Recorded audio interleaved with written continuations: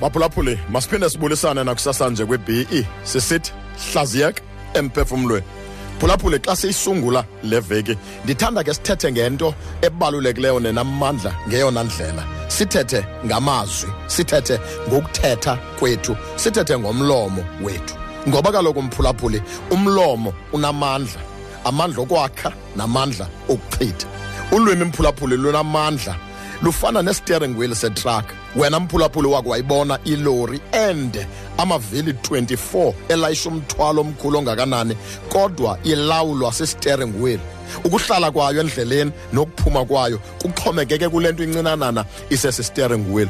Kunjalo ke mphulaphuli, nobomi bethu ne-relationships zethu, indawo esikuzo, ukuvana kwethu, ukuxabana kwethu, ukukhula kwethu nokukhahleleka kwethu phantsi, kuxhomekeke kulwimi nemilomo yethu, izinto esizithethayo, indlela esizithetha ngayo. Yolo nto mphulaphuli ndisithi namhlanje qala ukuthetha kwakho, jonga amazwi wakhuphayo, ngoba kwangala mazwi manye ungakha, kodwa kwangalo mlomo mnye ungakwazi ukuchitha.